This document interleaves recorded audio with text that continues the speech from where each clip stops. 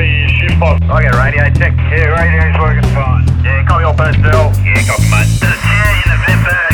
Yeah, stitch her up there. Thanks, mate. Yeah, right, copy that.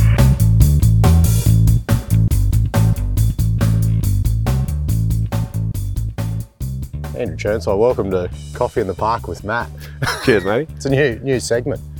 Thanks for having me in Subi, mate. Pleased to welcome you, mate. Beautiful day after the rain yesterday, so it's nice to get out and see some sunshine. It is. Great times, very exciting times for the LRL stock code, mate, the Labyrinth Gold Project. Steamed Edge, you've just returned from Canada. How was it? The one word, it was cold, but Expected. It's pretty hard to find winter gear in Perth before we went over there, but didn't get laughed at by too many Canadians with what we managed to find. But no, it was excellent, mate. Busy 2 weeks, a lot packed in. I think 4,500 k's of driving across the Abitibi belt, and just every day go on the projects, both at Denane and at the Labyrinth Underground. Spent a few days underground with the team there and looking at the drill rig, looking at core, and yeah, exciting times for what we saw. So it was really good. What you're seeing versus what you're expecting after going over there? Australian mining all your life to go over to see what happens in Canada. What come out of it for you? Yeah, look, you could pick the projects up here and put them in Canada and vice versa. They're pretty much the same. Ground support standards, everything you see in underground mining is the same. So bolt and mesh, just like you would see in any mine in WA. Amazing ground conditions for something that was last mined in the 80s and any real sort of attack on it. Bolts are still in place. We pull tested bolts, they didn't move. Just great ground. So to be honest, it was better than we hoped it would see. Fantastic. Now we'll get into everything about the Labyrinth Gold Project, Labyrinth Resources, but I thought we'd delve into yourself today. Sure. You've been heavily spoken about in prior interviews. We could talk about gold and resources all day, but I'd like to get into yourself, the story where you got to today, the experiences you've had and why you tackled the Labyrinth, the Chief Geologist position at Labyrinth Resources. So where did it all start, mate? So I'm originally from New Zealand, a little small town just north of Christchurch in the South Island there.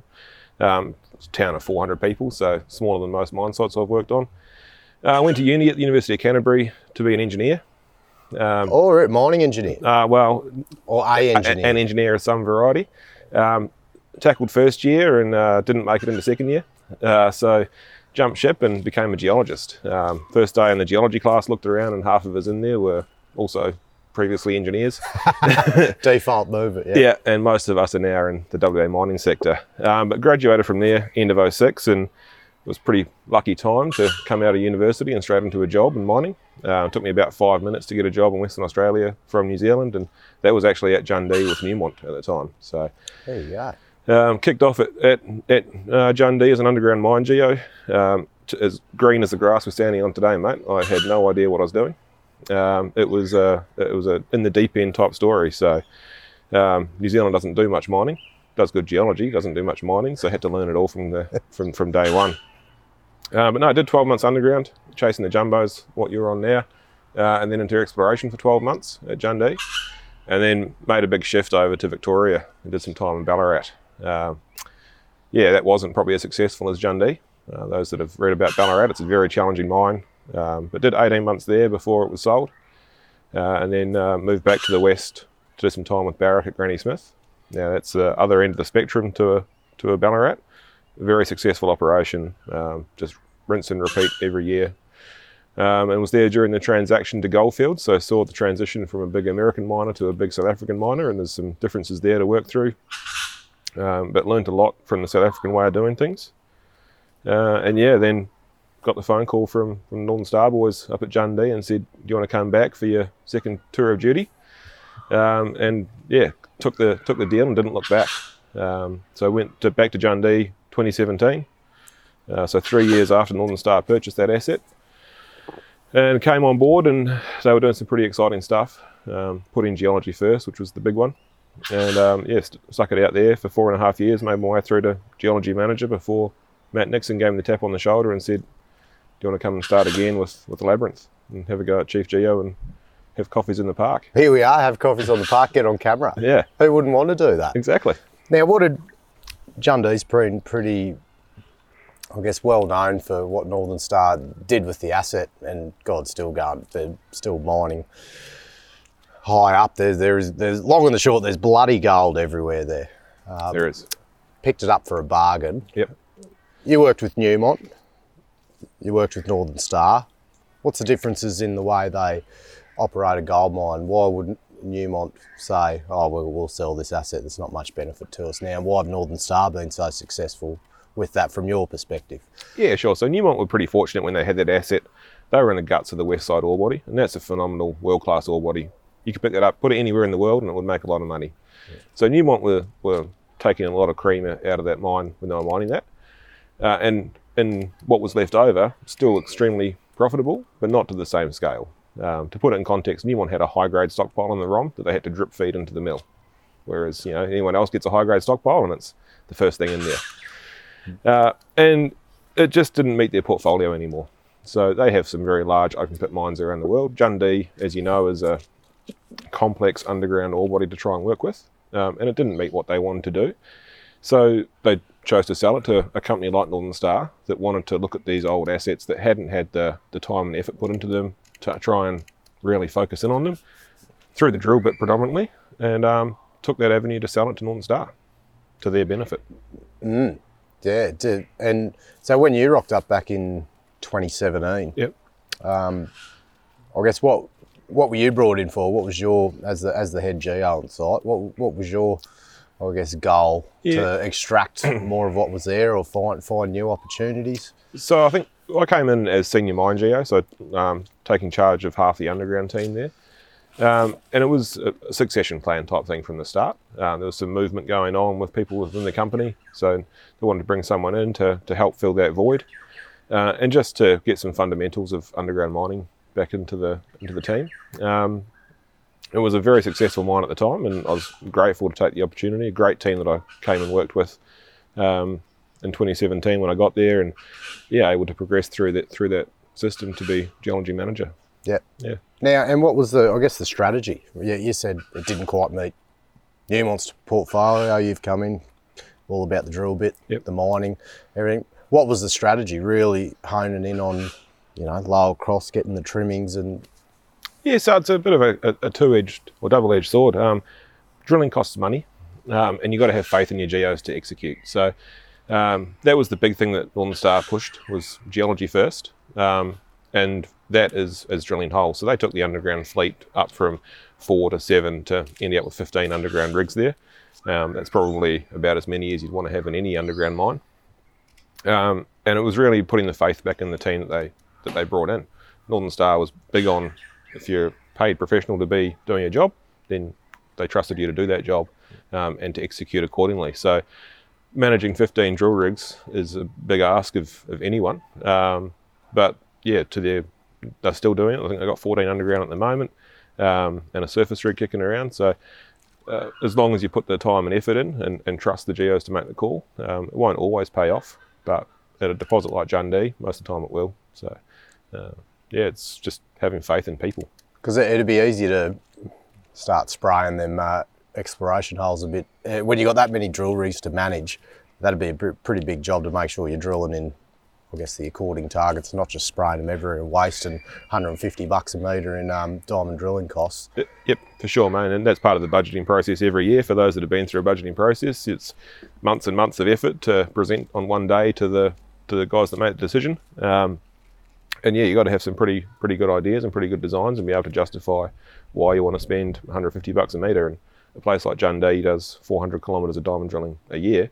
So you average that out and you're looking at somewhere around $50 million. You've got to be able to justify why you want to poke holes where you do. But it just comes down to that solid geological understanding, time and effort, basically. Yeah, I guess, so what was your, I guess each geologist, engineer, or any professional in mining has a niche skill, something they'd say if you were asked, this is what I bring to an operation, this is what I'm bloody good at. What was yours as a geologist? Where was your little niche skill set? So mine was to understand if it could be a mine. So there's in geology, there's academic geology, and that's looking at a rock and being amazed by a rock. And there's there's plenty of them. There's plenty of them that are amazed by that. And we'll sit you down for an hour to tell you about it. 100%, mate. And then there's mine geology, which is looking at a rock and telling you if it can make you some money. I believe my skill set lies is looking at either a data set or an individual rock and working out if it can make money. And if there's one, then it's probably more, and then trying to work out where that next stope panel can come from. That's really what I enjoy doing, is looking at data sets and working out if you can make a mine out of it and if you can make money out of it. What was on the horizon for you when you were at, it sounds like you had a pretty good role at Jundee, you had a big impact on, I guess, where it is today. What was on the horizon for you? Were you considering going into the corporate world and taking that next step? You've had a pretty prolific rise to what you're doing now, having a pretty big influence on the future of a public company. Yep. What was on the horizon for you a couple of years ago before you come over to Labyrinth? Yeah, so look, my career objective was always to be a chief geo. So I always wanted to make it to the top. I didn't expect to do it at the age of, I think I was 36 when I took the job, 37 now. I was probably more targeting when I was 50 and, a few more grey hairs and whatnot. But look, I hope to make that progression through Northern Star, but jumping on board with a junior like Labyrinth allowed me to do it a lot sooner, a lot different scale. I have a team of myself in terms of a geology team, some contractors over in Canada, whereas in Jundee we had a team of 80 geos and 150 diamond drillers and stuff like that. So it's a lot smaller scale, but it's getting to do it from the start and set it up basically the way I want to do it. So it's good fun. It is, and especially when you've got a bit of skin in the game early on with a project like this. When Matty, CEO Matthew Nixon, thoughts are with him in isolation at the moment. Yep, with the family. When he, as you said, he give you the tap on the shoulder. What were the first thoughts coming to a junior? Probably a bit of, there's risk involved coming into a junior explorer. Yep. Be the chief geo, coming from a very established mine and gold mining company. What was the straight into it, or was there and an ahhing? Look, I'll be honest, there was some umming and ahhing for sure. I've got a young family as well, so you always got to consider that stable paycheck versus the career opportunity. And it took probably a week or so of back and forth with the missus and summing up the options. But yeah, ultimately made the decision to come on board with Labyrinth because of the opportunity. I was having a great time at Jundee and great people, great deposit, still learning. But this was the opportunity to, one, be home with the family more each night, and really just take something from its infancy and hopefully take it all the way through. Jundee, like I say, great, very successful mine, Northern Star, great company, but this is the way to accelerate the career. So what was when Matty give you the tap on the shoulder, when he, give you the spiel of the Labyrinth project, what was on offer, the potential of it? What were your first thoughts? Did it stand out any different to another junior explorer, or what was your first idea of it? So the availability to have the open underground mine over in Canada as the flagship project was a big tick, because anytime you have to dewater or rehab or anything like that to get back into underground workings just adds headaches, right? Yep. Everyone knows that a mine that's full of water or has ground support issues is a challenge to reopen. So to be able to have a mine that was open and available was a big win, because it means you can drill from underground, you can go underground and see the rocks. So that was a big tick. Reading through the checkered history of the project and the previous owners and why it was at the status it was at was also a positive, because it hadn't fallen over due to poor grade or ground issues or anything like that. It had fallen over due to unforeseen circumstances for the previous owners and probably some misaligned focus. So these were all just tick boxes that showed that opportunity that we could capitalise on. I remember when I was in Ballarat, that was a pretty famous story of how to lose money. But after we got announced that we were for sale, we found a historic report from pre-World War I, and it said that the mines become impoverished at depth. We were like, so that's why we're having trouble finding gold at the moment. Even the old timers knew there wasn't much down there. So there's nothing like that at the Labyrinth Gold Project. We're just tickling the surface at the moment, and everything around us goes to plus 1 kilometre deep. So we're pretty confident that they've only done 3 levels, but there's a fair bit to go below that. Yeah.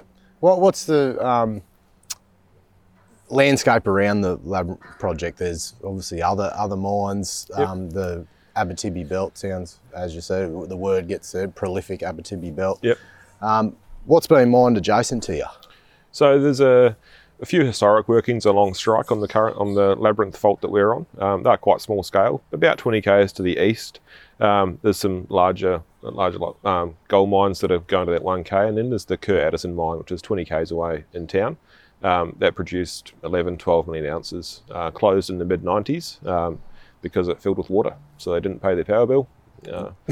And they turned the pumps off and it filled up with water, and they didn't go back down there. All the gear's still down there. It's just they just had to walk away from it because it got flooded. So, and yeah, all along that belt, every 10, 15 k's you drive, there's a large sign at the front that's saying the name of the gold mine and who owns it. And you look on a map and they're all plus million ounce deposits. So it's an amazing strip of road to drive. It's kind of like driving the Goldfields Highway, but with more snow and lakes than deserts and mulga scrub. Yeah. So, yeah. So look, as you said, you're only tickling the surface at the Labyrinth project at the moment. Yeah.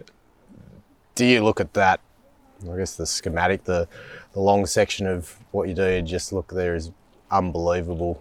Haven't even really scratched bloody 5% of the potential there by the looks. I remember seeing it, it looks like there's just a massive area that could be... There definitely is, mate. So, yeah, we've met with the neighbours to the west of us, Newfound Gold. They're drilling the same structure. They've got 20 k's of strike along their project there. They've honed in on it as being a mineralised system as well. But yeah, our deepest hole is only 500 below surface, and that hit an economic ore grade. So most of these deposits don't open up above 500 metres. You've got to go below that mark to really get into the good stuff. So why is that? Just the way the geology is? Exactly, yeah. So it's just the way the structure is propagated through the rock many billions of years ago.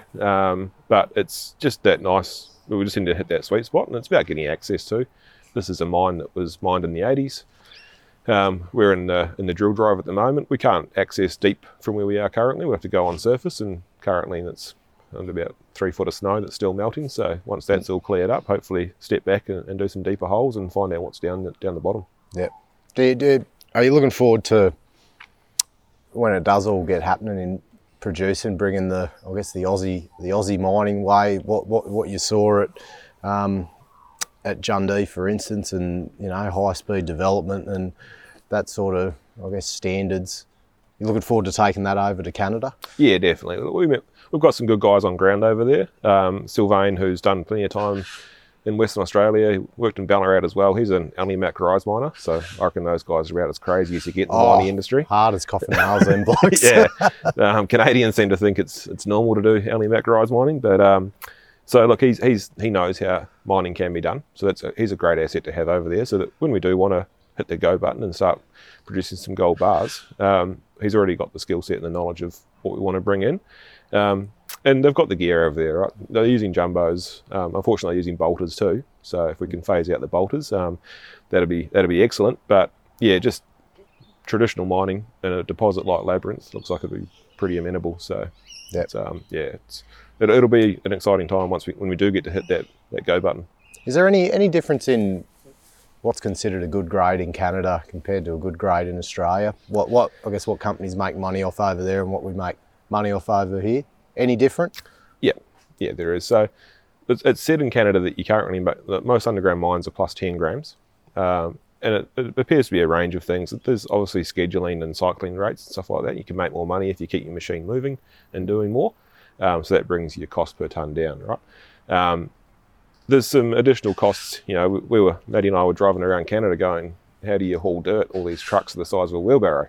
And yeah, they have limits on how much you can haul on roads.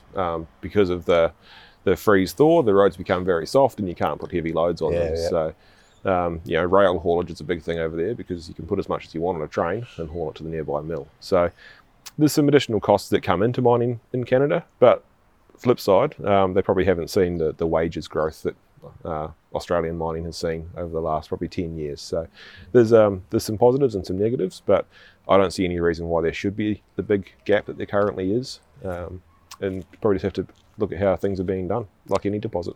Well, I think if you mine and double the grade, you've got a bit of room for movement in the cost side of things, don't you? You have, yeah, definitely. 10 grams in Australia, that's... It's almost unheard of. Yeah, these days. Yeah. Yeah. But what's in the pipeline for this year? So God, this year's nearly over. Maybe it's a sign I'm getting old, but got the resource update. Well, I guess what sort of stuff we're going to look forward to the shareholders about the Labyrinth story? Yeah, so look, we're hitting a lot of targets at the moment with that underground drill rig. So that's still spinning away down there. Samples are at the lab currently, aiming to get assays back through this month and next. Completion of that drill program, we've got about 2,500 metres to go thereabouts, so we're about halfway through, which is exciting. And then, resource upgrade this year, or update as well this year. So taking the historical NI43 resource of circa 500,000 ounces, converting it to JORC, which not a particularly challenging process, but just a lot of data that needs to be found and collected and compiled so that we can give the market confidence in our estimate. And then, aiming to continue drilling off the back of that, to continue to grow these structures. And like I said, step back and target down dip, and as well as a long strike. So this system is under-drilled, to be honest. Since the mid-80s, it's really only been drilled for expenditure's sake. No real in earnest drilling like you'd see over here. Just holes here and there to try and meet the expenditure to keep the tenements in good standing. So, is it once you get settled and dig your feet into a project like this in another country, I assume it reaches a point where it starts really taking off. Like a lot of the teething issues and setup, once they're sorted, it all just starts flowing. Are we approaching that stage soon with Labyrinth, do you think? Yeah, look, there's certainly been some teething issues, power generation and stuff like that over there. But look, those issues are sorting themselves out. We're up and going. Power's fully established and we're drilling away. I think once winter is over and the snow's off the ground, that seems to make everyone's life a fair bit easier and happier in Canada as well. It is a challenge to be under 6 foot of snow for a few months of the year. And then, it becomes routine for people, right? So this project hasn't really had a strong routine for a long time. So to have the guys coming to work every day and knowing what they're doing, that the drill rig will be spinning, that there'll be core coming out, the core needs to be logged and off to the assay lab, and likewise the miners keeping services and stuff up to date and everything as it should be. It just becomes second nature. And once it's second nature, it becomes easier, and then you can go to the next step. Yep. Are you looking forward to going over in summer next time? Or? Definitely, mate. Yep. I can't believe that there's some tough people. So we think it's hard in Perth. We probably have a maximum of about 50-degree temperature swing in WA. They're pushing 80 or 90 because they get to minus 40 and then they'll hit 35 degrees during summer. Yep. So they must have big wardrobes, put it that way, to try and have enough clothes to keep themselves going all year round. Oh, well, the best thing I saw out of that trip was Nixon on the shovel, out the snow shovel out the front of the house. He didn't know that I was videoing him. He said, I'm going to go and try shoveling snow. But to be fair to him, he'd never seen snow before. Took the video of him. I thought this is going to be some good material to have when we get back to Australia. Oh, yeah, no, I didn't hesitate on making it publicly available, put it that way. Yeah. All good. Yeah. No, thanks very much for today, mate. Plenty more of these yarns to come. And as I said, it's good to be a part of this exciting journey. It is, mate. As I said, you just look at the potential over there is, and even after you said today, a lot of it doesn't open up till below 500 metres. You're already hitting stuff in the top couple of hundred. There is a lot of potential. It's very exciting. No, thanks for having me, Matty. It's been a good day. Beautiful. Thank you.